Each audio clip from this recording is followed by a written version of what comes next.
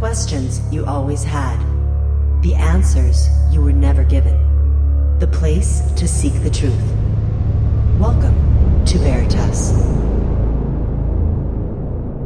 Ladies and gentlemen, today we have a truly special guest returning to our program. A man whose extraordinary experiences have captivated the UFO community and captured the attention of government officials, researchers, and individuals from all walks of life. First featured on Veritas Radio in 2013, his initial interview has since become a classic in our archives. Now, a decade later, we are excited to welcome back the remarkable Chris Bledsoe.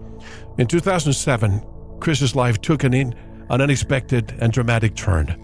As a devoted family man and successful business owner, he was on the brink of despair after losing everything in the financial crisis and suffering from a debilitating chronic illness. It was during a fishing trip along the Cape Fear River that Chris experienced an encounter that would forever change his life and the lives of those around him. As Chris cried out to God for help, a UFO suddenly appeared, curing him of his illness and setting him on a path of awe-inspiring experiences, spiritual awakening, and transformation. This initial encounter led to a series of enigmatic events involving everything from remote viewing and an assassination plot against the Pope to healing the son of a powerful Washington, D.C. insider. Chris's incredible journey has attracted the interest of U.S. government, CIA, NASA, MUFON, and a network of professors known as the Invisible College. In this riveting interview, we'll delve deeper into Chris's story, exploring the implications of his encounters and the profound impact they've had on his life and the lives of those around him. As we discuss the fascinating relationship between UFOs and God, we invite you to join us on this extraordinary journey and ponder the mysteries that lie at the intersection of spirituality and the unexplained. So buckle up and get ready for a thrilling conversation that will leave you questioning the nature of reality and contemplating the possibilities that lie beyond our understanding. Stay tuned as we welcome back Chris Bledsoe to the show and embark on a wild and enthralling exploration of the unknown. Welcome to Veritas. If this is your first time listening, welcome home. To access tonight's full interview and all of our exclusive material, simply join the Veritas Plus family by clicking on the subscribe button at veritasradio.com. And while you're there, don't forget to check out the Veritas store for a range of great products, including focused life force energy. Experience the power of FLFE with a 15-day free trial today. No credit card required. We're excited to announce the launch of our brand new Veritas Plus Insider, your source for exclusive news and insights you won't find anywhere else.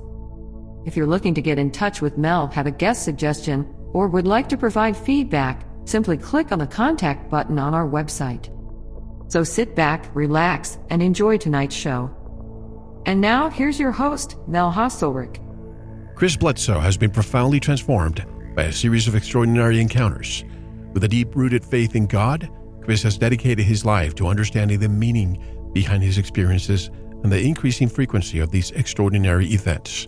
As a passionate truth seeker, Chris strives to maintain an open mind, engaging with others who question the nature of our existence and the mysteries that surround us.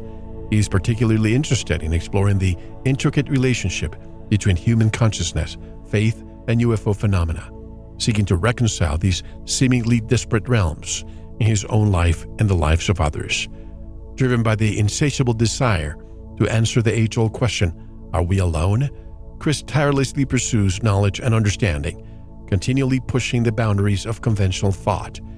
His genuine curiosity and willingness to engage with those who challenge the status quo have made him a respected figure within the UFO and spiritual communities.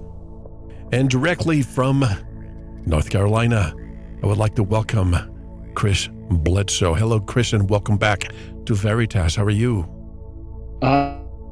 Mel, I am so glad to be back. I'm honored, and it's been a long time. I mean, almost 10 years now, but I'm doing well, and so is my family, and I'm just glad to be here. Thank you so much for having me. My pleasure, Chris. I consider you a friend, and after finishing your book today, I noticed something.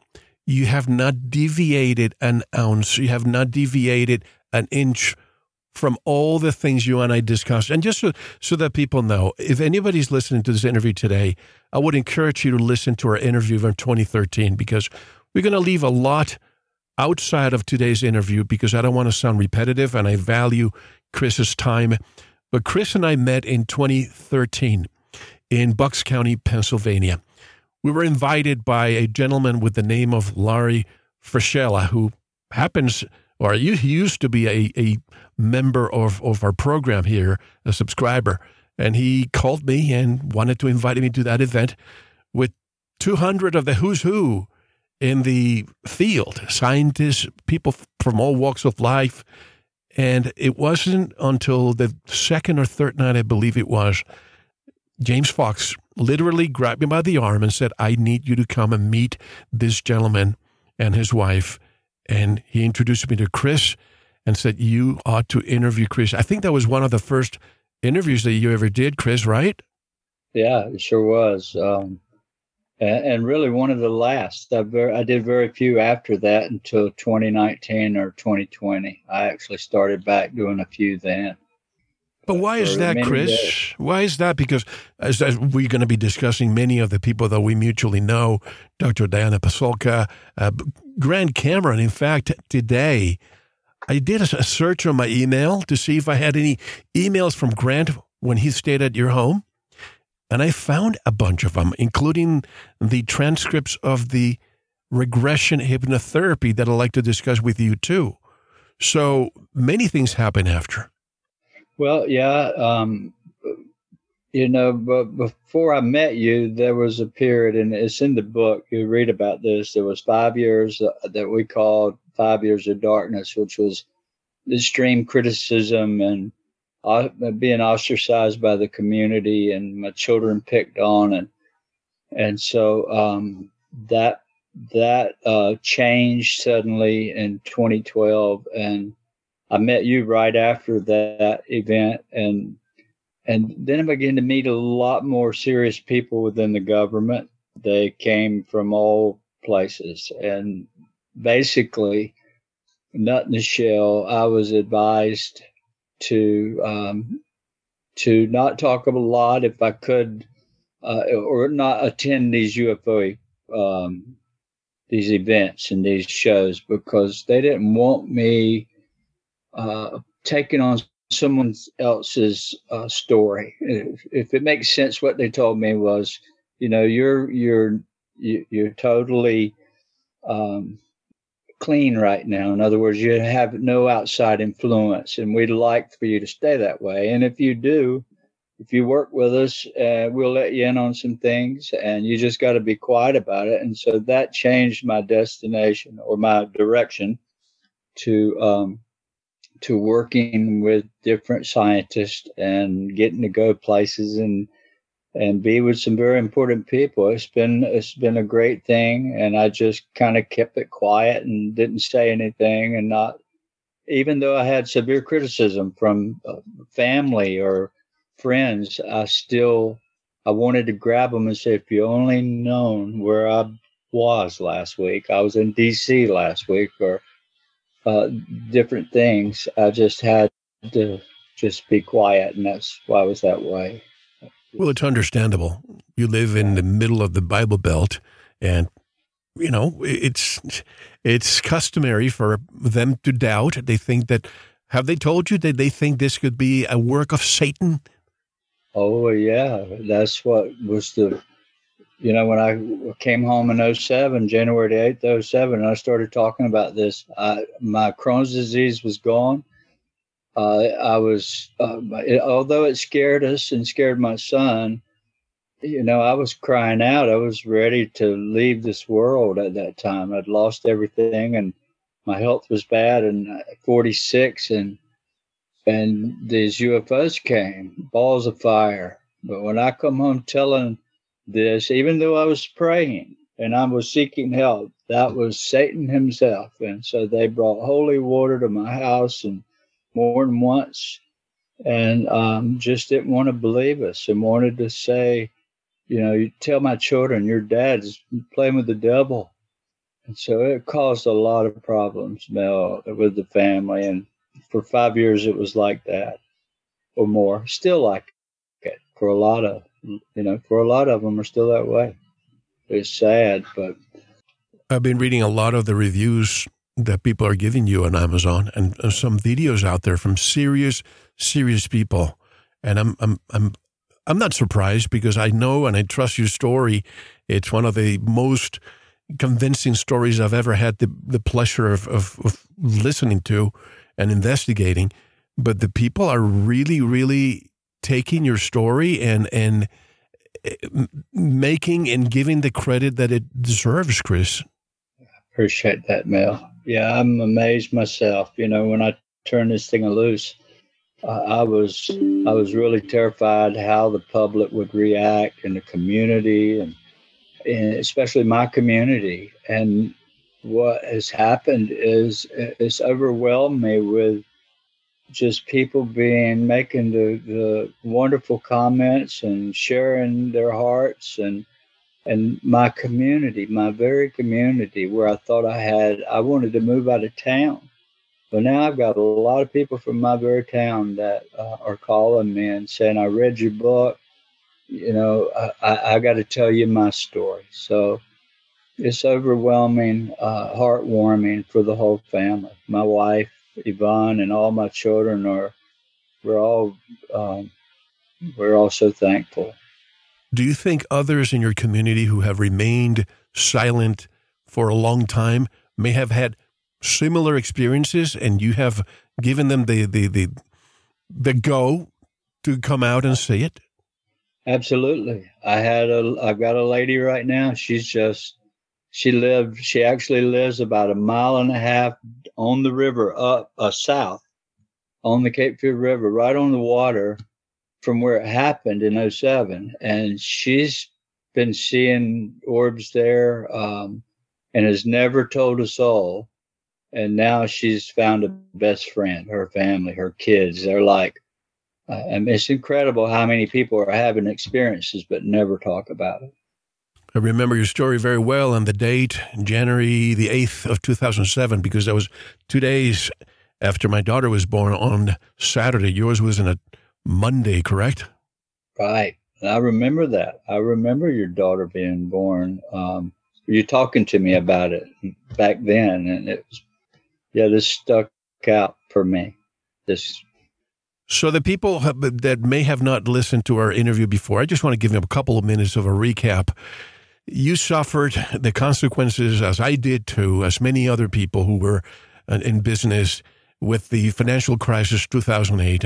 We all lost a lot, but particularly you were losing your health. Stress was consuming you. You had Crohn's disease, and then all of a sudden you get a call to, I believe it was somewhere in the coast of North Carolina, to do a job with your son and some other colleagues.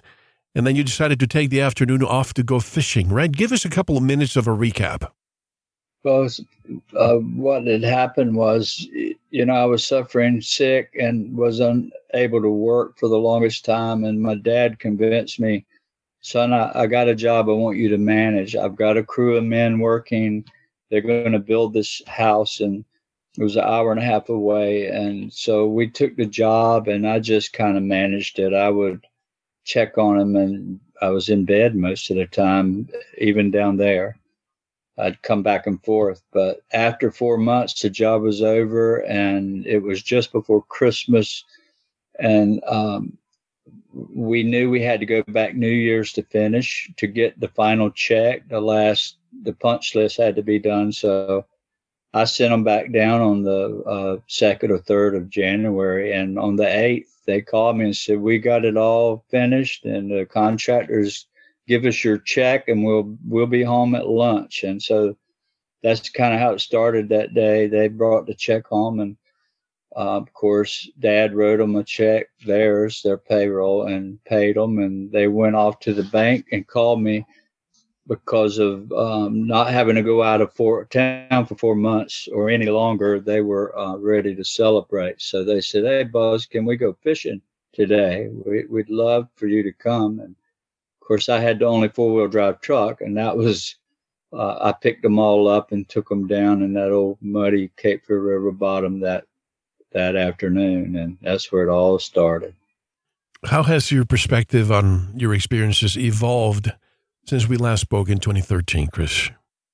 Honestly, I am totally blown away because the experience never stopped.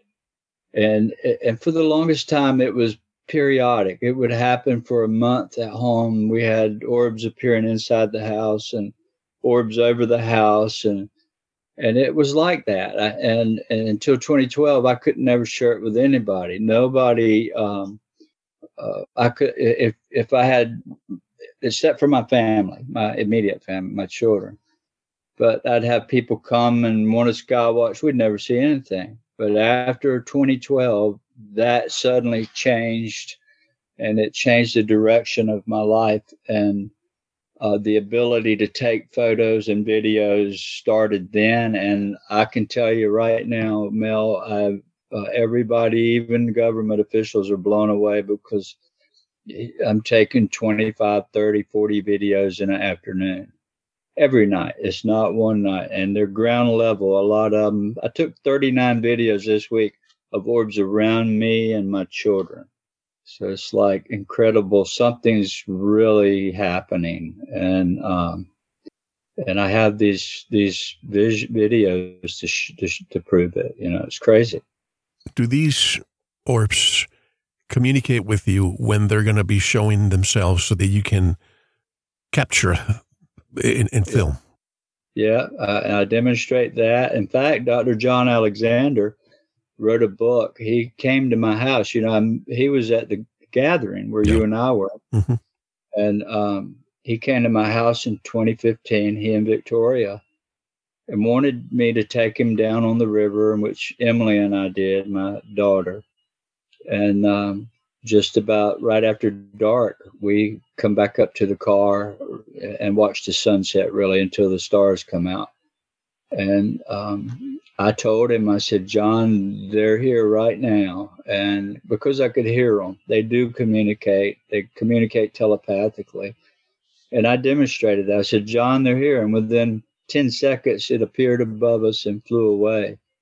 And so he wrote a book called Reality Denied, and the whole second chapter is about he and I and Emily and Yvonne on that. And what was really striking to him, and he says this over and over, that the temporal connection, how I knew in advance, and but it's because they're talking to me. I can hear them through this telepathic communication. It's really amazing, but it's like visions. Like I see if I'm looking and talking, having a conversation with you, suddenly my whole brain shifts into the phenomenon, and it's like, hey, we're here right now, and I feel it. It's instantly that sensation, that vision comes with a feeling, and that's how I know they're there. It's like they're outside sending a message, and I've shown that on film many times.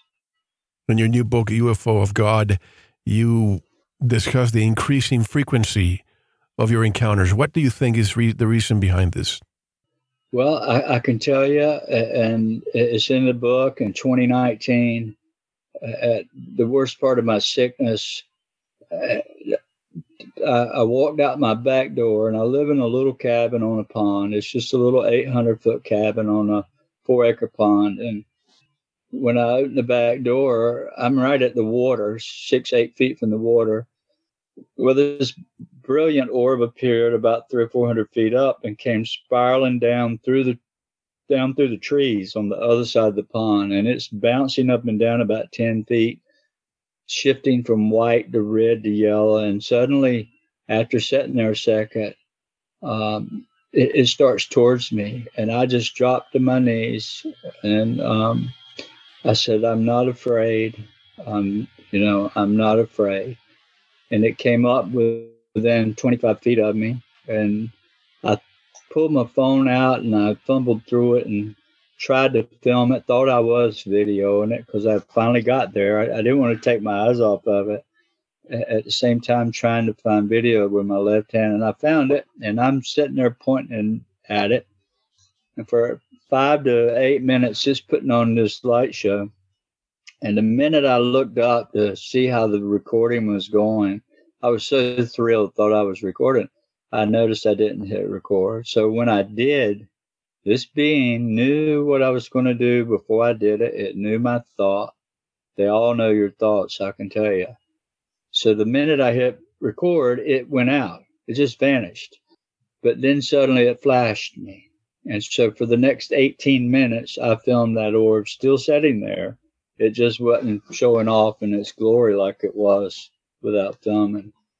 So it was almost like I was just completely worn out. It was the weirdest thing. I drug myself into the house. Of course, I had, RA was really bad at that time, and I crashed. But when I got up the next morning, it was like, oh my God, what just happened to me? I knew it talked to me, it spoke to me, all the images started coming, and it started telling me that they were going to reveal themselves to the world. They wanted to be known that an awakening was coming, and they were going to, they also said trouble's on the way, warn the people that trouble's coming, to lock your doors. And so immediately I hadn't interviewed since I'd talked to you, I don't believe. Maybe once, maybe twice, but very little to none. So I just started calling podcasts, the last ones that had reached out, and I said, I'm ready to talk. And I did 10 interviews that year. And I was in San Francisco in February of 2020, and giving that same message. And when I got home, COVID hit. I didn't know it was COVID, but I knew I was warning trouble was coming. So, and this being said, tell what you know, and we're going to help you with video and witness. And at that point, the videos took off to suddenly it's on the ground now. This orb that came out of the tree, out of the sky to the pond, they're doing that now in huge numbers. It's just increased exponentially since then. And so many scientists have been here, and academics and people alike, and have witnessed this. Some groups of 20, 25 people or more. So it's changed a lot of lives, and it's incredible. But why, I don't know, other than they want to wake us up. Why you, Chris? Do you ever get an answer to that? Why Chris Bledsoe and family? I've been asked that a million times, and, I don't know why. I'm sure they had plans for someone, but it's been the worst. It's been a burden. It's nearly killed me this whole 16 years. And it's really turned around, since I released this book, and my health got better. But I don't know that, Mel. I wished I knew. And it's definitely not about me. It's about something that's real, that wants us to know it, and they're going to prove it. Definitely. Well, I think it's a lot about you, Chris, because I think that they're using you as a conduit. And I remember our conversation, how you killed the biggest bear, the record for the year that you killed this biggest bear. And after the event happened, you feel sorry for every animal that you killed indiscriminately before. So obviously something happened, something has downloaded onto you that you are now serving kind of as an ambassador. Well, yeah, I guess you could look at it that way. Yeah, I'm in the Boone and Crockett record book for killing one of the largest black bears in North America at that time. And but I feel like I might have shot somebody. It bothers me that bad to think about it anymore. At that time, I was a proud sport hunter, a big guy, just killed innocent life, but I didn't think that way. But now I don't hurt a bug. If there's a bug in my house, I pick it up and take it outside. If it runs from you, it don't want to die. And that was something, my experience, changed in me. It transformed me to a different human being. I'm not the same person at all I used to be. I'm sure that your story has garnered good attention and probably bad attention. And I'm not going to say that government is bad attention, but you have received a lot of visits from, dare I say, not questionable, but can you share some of the stories of these people luring you to information that the mainstream people are not aware of, and you have been exposed to that? Absolutely. In fact, when it first happened in 2007, I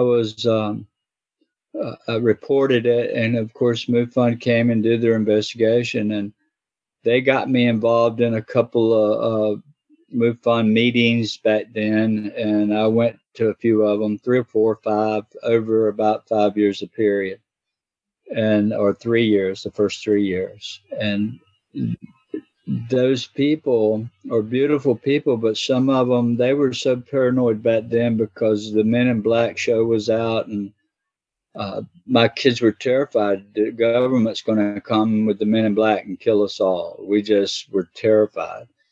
And so in 2008, after June, July, here comes a NASA scientist knocking at my door, and my kids called me, "Dad, there's this big guy from NASA here," and they were terrified. And I'm like, "Well, tell him to hang around. All will be okay. I'll be home in a little bit." Well, that turned out to be one of the best friends I ever had. He was like a father figure. He died in 2020. He was 2021. He was coming here to have Thanksgiving, he and his wife. And but he came. He would drive back and forth from NASA from Cape Canaveral to our house for my children's birthdays, and it's a 13-hour drive. For my daughter's college, she'd do recitals and her graduation. And so I saw a different side of these people because I was terrified. I was terrified to start with, but he goes over to my dad's, knocks on his door without me knowing, and pulls his badges out and said, "You need to believe your son. I'm telling you, it's all real, and he's telling the truth." And he didn't have to do that, right? But it changed the dynamics in my family. And after I met Larry,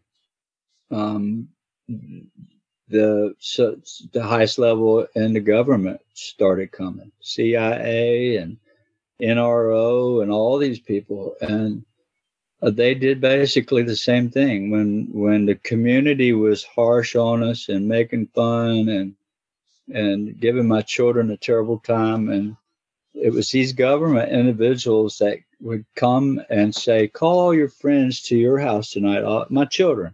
Call all your friends over. I want to have a talk with them. If they don't believe you, they doubt you about your father, I want to talk." And that's in the book where Jim Semivan does that. And it just was heartwarming. And it gave my kids vindication. So my experience with these people have not been bad, other than a few, they were following directions, I guess. But these high-end, high-level guys came around and are still around. And they, I have nothing bad to say about my experience with the government at all. It's all been really positive for the most part. Well, that's great. That's great, because I have a story that I haven't talked about for 15 years now. And it's not that it's similar to yours, but the people that were involved were not treated as kindly as you have. And it has to do with orbs. It has to do with us from the future. It has to do with many things that I'm not allowed to discuss yet, but I will in the near future, because you are giving me the fuel to do that. And that's why I ask you, if these orbs communicate with you and they tell you, "You're ready to start filming, go ahead and do it now," because that's exactly what happened.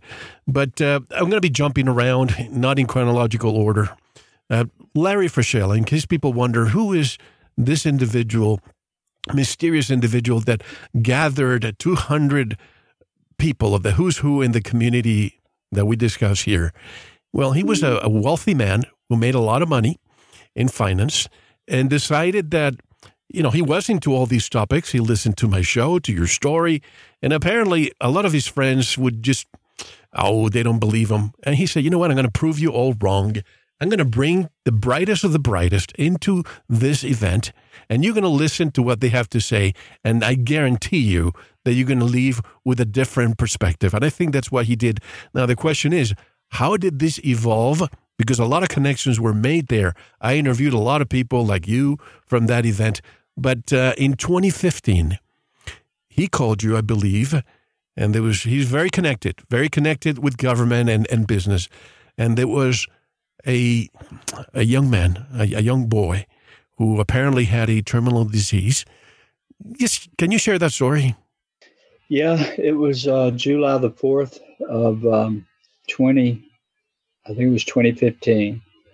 It wasn't the 4th. It was like the 2nd or 3rd that week. And Larry calls me and says, hey, Chris, he said, what are you doing this week? I said, well, that's, the 4th of July is Friday. I think it was Friday. And my kids are coming home from college, and we're all going to cook out and have fun and spend the weekend together. And he's like, or we were going to go somewhere on vacation. We hadn't made our mind up. And he's like, well, I know of a young boy that has mitochondrial DNA disease, and it's a death sentence. He is 12 years old, and he was given a Make-A-Wish, which means he has about a year to live. They didn't think he would ever get to 13. And he has a feeding tube, so he's unable to eat. That disease doesn't allow his stomach to digest food, or he would throw up profusely if he ate food. And his name is Brandon, who I really love, this young man. We trade text all the time. In fact, I'm going to spend Ivana and I a few days in May with him and his mom and Jim and Deb. That's great. So he says, well, this child his mom's a doctor and his grandpa is a famous cardiologist in New York, and they've exhausted all the resources to try to help him. And they have a lot of resource. I mean, they've got anything that could be available to help him, at their fingertips, and nothing seemed to help. And I would like to try to get you up there and see if you can help this child. And I said, well, can it wait the next week? It's 4th of July. He said, no. What's more important, this child's health or, a party? I said, you got me there, Larry. And I said, okay, send me a plane ticket. So next morning. Larry's persuasive. Yeah, you don't tell him no, that's for sure. So the next day I'm in Washington, D.C., and he picks me up from the airport, and we drive downtown, and I think it was Arlington, Virginia, and where these old white houses along these oak-lined streets and all the 4th of July stuff out.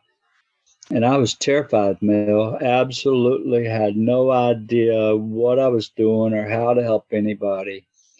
I'd just seen things happen, and it's in the book about the first sign was a dog that was dying. And Grant Cameron witnessed that, by the way. But that's the black lab, I think it was, right? Yep. Grant was standing right there when it all happened. But so we got there that afternoon, and I met Brandon and his mom and dad, and they were all into wanting to hear about me more than, I'm trying to hear about Brandon. So I had to tell my story. And little guy, he was just so frail, and he was just never complained. You could see his pain on his face, but he was so into hearing me, and I felt so ashamed, because I didn't know how to help him. And so I was sitting there praying the whole time, Lord, what I do? How did I get myself here? From, a sick person on the river crying out to God to now I'm in Washington, D.C. with this young boy that really needs help. And I heard this something speak to me that said, just hug him. Just hold him close and hug him.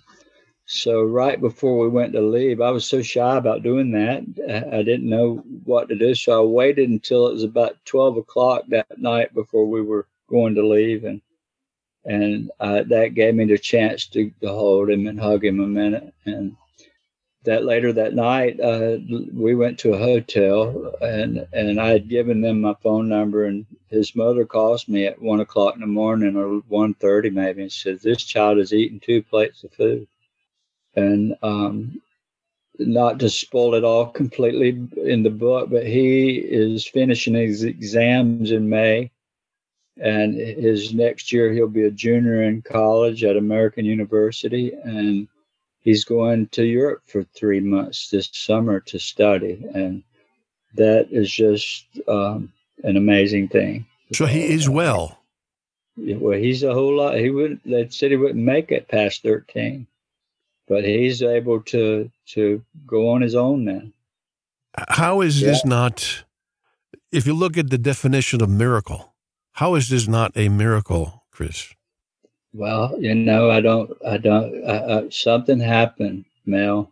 I don't like to claim it was me, because it won't. It was the phenomenon. I give it all to them, whoever they are. It was always a spiritual thing for me, because, I was sick and wanted to die. I was thinking the unthinkable, crying out to the heavens, and these UFOs, these big fireballs appeared. And so what I did with Brandon is the same thing. I called on them, called on whatever you are. You help me. Can you help this child? And undoubtedly, they decided to do that. And so my little buddy, that's a lifelong friend now, is having his life back. That's incredible. I think you were invited to his bar mitzvah too, right? Yeah, that was something else on its own. There was a story there about a man passing out. Tell us. Passing out on the table. Tell us. Yeah, I'm sitting at my table, and all the ceremony was over. We go down to the basement. We're in a huge church, beautiful church on Madison Avenue, and so we're down in the basement, and there's a big dance floor, and this beautiful Jewish. I'd never been to a Jewish bar mitzvah, and it was just like the highlight of my life to see all these people having fun and dancing over this child, and he's out on that dance floor dancing, and my children are out there with him, and I'm just reflecting on, if I could just tell my community what I'm doing right now, they wouldn't be so hard on me and my family. And I've got that chance to do it now, many years later, but I heard the band stop and yelling and screaming, and the table behind me, a man had passed out. It was completely unconscious. They were trying to wake him up and loosen his collars, and he was face forward, turned white. He was white as a ghost. And Jim's wife, Debbie, she came and grabbed me and said, "You got to help him." Drug me through the crowd. Now, the deputy director of the CIA was there, Mike Morrell, and Jim, and, the people from the Justice Department. It was full of high-level folks. And there again, I didn't know what to do. And she dragged me up through the crowd to where he was sitting, face down. And I put a hand on each shoulder, and when I did, he just took a deep breath, like so, and sat up. And everybody was like, "Whoa." And Debbie looked at me and she said, "You saved?" And I said, "I don't know what just happened, Debbie, but, I thank the Lord that he's all right." But yeah, that was a pretty exciting thing. But these are not the only instances. I believe there's a Sharon involved here too, right? Yeah, there's a whole lot more. But Sharon's one that didn't mind me writing about her. She wrote me today, believe it or not, and she was here this week and got to see Saturday night. She got to come, her and her girlfriend, and we had orbs ground level all around us, and they'd not seen anything that close before. Usually it's flying over, but Sharon had kidney cancer. And they had to remove her kidney. And this is before I knew her. It had swollen up the size of a grapefruit, and they had to take it out. And chemotherapy wasn't helping. And so a year and a half later, it metastasized into her other kidney. So she's looking at death sentence. Her blood wasn't responding, according to the doctor, to the chemo. And she was looking at soon to leave from here, death. And I was invited by Southern Baptist College to come speak at a barbecue restaurant in a private room to a group of the students, and that turned into be quite a show. You'll read about that in the book. They set me up and tried to make me look bad, and it was really a hit job. And so the whole audience there got mad and walked out. They took me and left. The students did, and we ended up at and I don't know any of these people, right? So they actually turned on the guy that invited me, and they wanted me to talk. They didn't want to hear him cut me off and try to make me out to look like I was dealing with the devil. So I ended up at one of them's house that night with a whole group of people. There was a dozen people there, and little lady from one of the most beautiful ladies. She was 80 years old. She was there. So I'm sitting in a chair, totally strangers in front of me in Kinston, North Carolina, 2 hours from my home. And as I was sitting there, I noticed this young lady sitting on the couch, and her shoulders were slumped down, and she was almost laying down. She was she looked so unhappy. And I kept looking at her, but she never spoke. And everybody's asking me questions now because we had just left the barbecue restaurant. So 20 or 30 minutes into it, I got to talking about my father, who had just had a miraculous healing from kidney cancer. Chapel Hill told us he was going to die, and actually Duke University told us he was going to die from it. And I started, calling on the phenomenon. A miracle happened, and all this cancer was gone. And this bright orb appeared above us in front of my whole family that day when we got that news. So I'm telling that story in this room, and Sharon suddenly jumps up and sets up an alert. And she said, "I just knew you were going to say that." And then she began to tell me I've got kidney cancer and all what was going on. And all of a sudden, a lady let out a yelp, and then another one, and then somebody said, "I saw that." And so the whole crowd is pointing at me, and I'm sitting opposite from everybody, in a chair against the wall. And they were describing this light that was dancing above my head like an orb. And so it turned into this Miss Jones. She's 80 years old. She runs and she jumps out of her chair and runs and hugs me. And she said, "I just got to have a hug." And it turned into like a love fest, you might say. Everybody was so kind and loving. And that was Saturday night. Sunday morning, I got up. I walked out to feed my chickens. I had 40 at that time. And I reached in the chicken coop, and I would get, 30 or 40 eggs a day from those hens. They'd lay an egg a day. But one of them was tiny and was a perfect kidney. I'd never seen anything like it. And so immediately I called Sharon. I said, "Sharon, I believe something's happened with you. I just found a sign in nature. I think you're going to be okay. Don't worry no more." So next day she's had a scan at Duke University. She goes up there, and her kidney cancer was gone. She didn't have it anymore. And her blood platelets and all changed. So a miracle happened with that young lady, and we're still very close friends from now till now.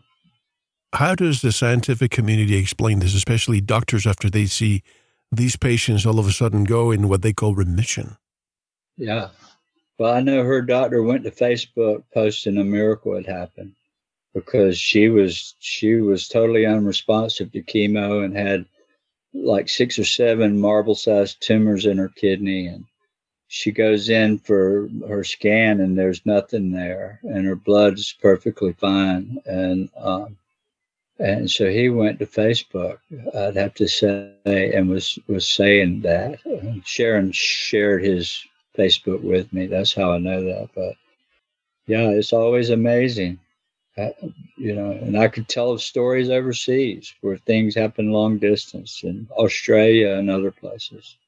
There's no limit to this phenomenon. There's so much to explore, but I remember that you did not discuss the lady back when we did our interview, because most people just wanted to hear about the story of missing time and the river and so on. But now you're talking about the lady. Can you explain what happened and what it was?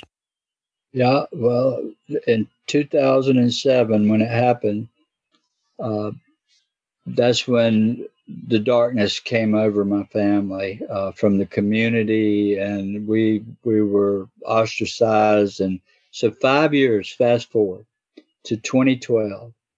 It was Easter of 2012, the Saturday night before Easter. And I was so depressed. My children come home crying every day, and their classmates would laugh at them, and they get laughed at in the halls, and there was no relief. I could not. Everything I did made it worse. Because of your story? Yeah. Yeah, because Discovery Channel had done a show, and told me, "We will vindicate you." It was MUFON, actually. There's a hit Discovery piece. filmed it. And that was a hit piece on us and made me look like a liar. They used no witnesses. There were many. They used no evidence. They had evidence. And so that turned the whole community at me as a laughing stock, and it spilled over on my family. And I'm out in my yard Saturday night, 2012, just before Easter that night, and I'd had enough, and I yelled up to the heavens, "I quit. You've made me into a laughing stock. Why? You came and you helped me. I don't have this sickness anymore, but it's worse. Now my family is persecuted because of me, and I'm crying this out to the sky, and I'm being honest, right?"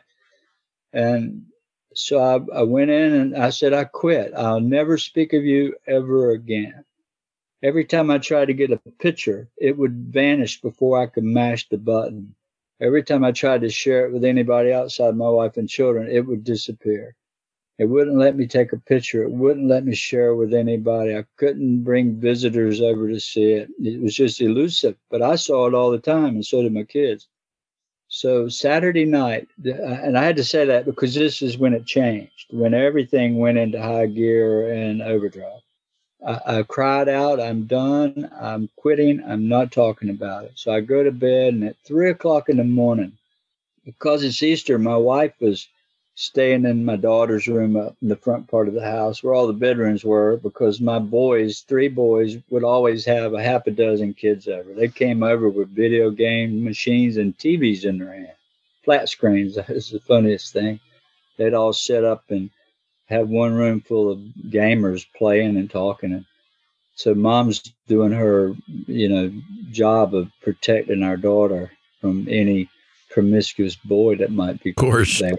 Right. So I'm asleep in my room by myself at 3:00 in the morning. And I say 3 because I heard this thunderous voice, and it was the loudest, most deepest human voice sounded human that I'd ever heard. It was like arise, and I heard it, and it scared me extremely bad. And I jumped up from laying down in my pajamas, and I sat up in the bed, and it was totally dark in there. And I looked, and the clock said 3:00.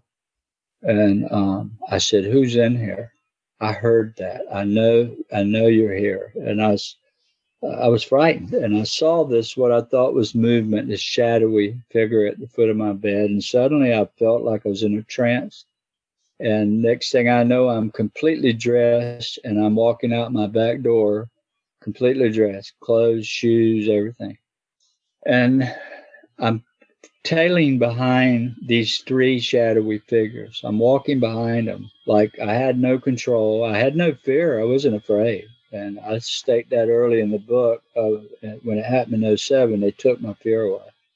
They led me out to this dog kennel. My dad has always had a bunch of dogs, and we had this kennel. And on the way, and in fact, that part of the property was real common to having experiences. And so as I'm following them, one of these figures turns around and hands me this object that looked like the size of a 3-pound pack of hamburgers, kind of a pill shape. And he reaches out and hands it to me, and I take it.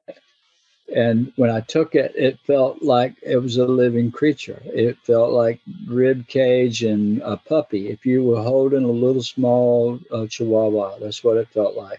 But there were no legs or no head or no tail or nothing. It was furry, and it was pricking my hands, and it scared me. It was also quick. It scared me, and so I dropped it. And I heard this voice say, "No, you must keep that. Pick it up." So I leaned over and picked this thing back up, and I've got it in my hands, and I'm afraid of it. And when I look, there's nobody there. They're all gone. And so the only thing I could think of, I don't want to lose it, but I'm not holding it any longer. So I walk over and open the kennel door, and I set it inside the dog kennel. And as soon as I closed that door and took a couple of steps back, this wind hits me and it's a dark night, it's clear sky, and it's cold, and there's no wind blowing at all. And this blast of air hits me so hard, it caught me off balance. And actually, I fell over backwards into the leaves, flat on my back. And as I'm falling backwards, I see this cow, a translucent, I could see up through it and see the stars through it when it went over me. And it scared me. It was so powerful what happened. It scared me like extremely bad. So I land on my back and I flip to my stomach, all in one motion to run, because I thought it was a real cow, but it was weird that I could see through it. But it happened so quick, I was going to run. So when I rolled to my stomach, now I'm looking a different direction. And as I push myself up to my knees, I'm going to go to my knees and stand up and run. I never got to past my knees because they're about 6 or 7 foot from me. It's no longer a cow, but this beautiful, beautiful, beyond words woman that was about 4 foot tall. And she was glowing like this soft, radiant glow that cast a circle on the ground, about 10-foot circle, 5 foot out from her in every direction, maybe 6 foot. And I'm inside that circle. I'm just a few feet away. I couldn't have reached out and touched her, but she was very close. And her feet were up about my chin. So she was about 3 feet off the ground, just hovering there. And she looked so beautiful. Her dress was glowing, this white, it was a white dress with a collar, and it went out to her wrist all the way out and down to her feet. And her dress covered right half her feet. And it was this Roman looking style with rolls in her dress, and it was flowing and moving. And she looked at me and she said, "You know why I'm here." And I knew immediately. I knew when she said, "This is your burden, you must keep." So she came to tell me, "You're not going to quit." I had these beings constantly coming in my dreams and in my presence, and they kept giving me this information. "You got to tell your story. You got to tell your story." And I was trying until it got hard. And when I quit, she come and she said, "You're not going to quit." And she said, "If you do this, I'm going to help you tell the world. I'm going to help you with witnesses. I'm going to help you with your camera. I'm going to help you all along the way, and I'll never leave you." And so I had no other, I could never have told her no.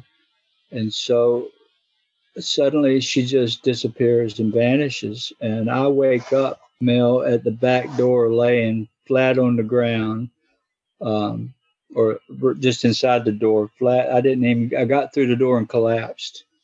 And it was the most incredible experience I ever had. And right away, immediately, I was able to share it with anybody, most anybody, if it wasn't a skeptic. I was able to take photos and videos, and I have thousands. I've got 2,000 video I've taken in the last less than 2 years. and not counting photos. But she's still there. She's come before again, more than one time. But that's when the healings were, the miracles started happening. That's when everybody came on the scene like magic. It was instantly. Larry Fischella calls me. I didn't know him from Adam. And he calls me and says, I want your hair. I'm going to send you a plane ticket, you and your wife. And this is 2013, not the 2015 part, right? Yeah. How did he find out about you? I don't know. It was the strangest thing how, I was quiet. I wasn't talking to anybody. I guess it's the way the phenomenon works. It's pretty much in charge, I can tell you. It is in total charge. Was that the first time that you saw a being that resembled a human? Yeah, absolutely. The first time, the first experience was with a glowing little figure about 3.5 feet tall. And it had a glassy appearance and was glowing the color of the moon. I painted it in 2009, and had red glowing eyes, like really bright red eyes, but a body that was soft, white, glowing, and glassy look, shiny appearance, and had a triangle, what looked like a triangle on its chest when it stood there. But, yeah, this lady's in charge. And, the Vatican investigated me. They had interest. So did NASA. So did the National Reconnaissance Office. So did the CIA, the DIA, the DOD, the Air Force, the Navy. They've all been a part of my life. I've got missing time with a U.S. Naval subcommander, he and his wife, Chase Klotsky, if you know who she is. She came to visit with her husband, and we lost time and flew him. Yeah. So I hate to keep bringing Larry, but he's so involved in all of this. There's another story where you went to the tree. By the way, explain the tree, because back in 2013, Grant Cameron, I guess he was writing a diary, and he was emailing me and some other people. Every time there was something happening, he would email us, and he would tell us the story. Oh, today the tree caught fire again, and the next day your dog was almost killed. But let's go back. We'll talk about the dog in a moment, but talk about the burning tree. Okay, this was in 2012. Remember I said crazy things began to happen, like pouring it out of a bucket. Yeah, we have to take our one and only break. You can buy Chris Bledsoe's a new book titled UFO of God by going to his website at ufogod.com or directly at Amazon. One more hour to come with the incredible story of Chris Bledsoe. This is Mel Hustlerick, and you're listening to Veritas. Thank you for listening to the first part of this important Veritas interview. To listen to the rest and all of our exclusive material, proceed to the Veritas Plus members section or join the Veritas family by subscribing. Click on the subscribe button at veritasradio.com. Don't forget to visit the Veritas store for Focus Life Force Energy. Get a 15-day free trial of FLFE today with no credit card required. And if you want to get in touch with Mel, want to be a guest on this radio program, have a guest suggestion, or have feedback, just click on the contact button on our website at veritasradio.com. Now proceed to the Veritas Plus members section or subscribe to listen to the rest of the interview. You don't want to miss it. Thank you for listening to Veritas. Because you don't want to believe, you want to know. Queen of Flight took her bow, and then she turned to gold. Prince of Peace embraced the gloom, walked the night alone. Oh, dance in the dark of night, sing to the morning light. Dark Lord rides in force tonight, and time will tell us all. Oh, throw down your plow and hoe, race not to lock your horse. Side by side, we wait the night, the darkest of them all.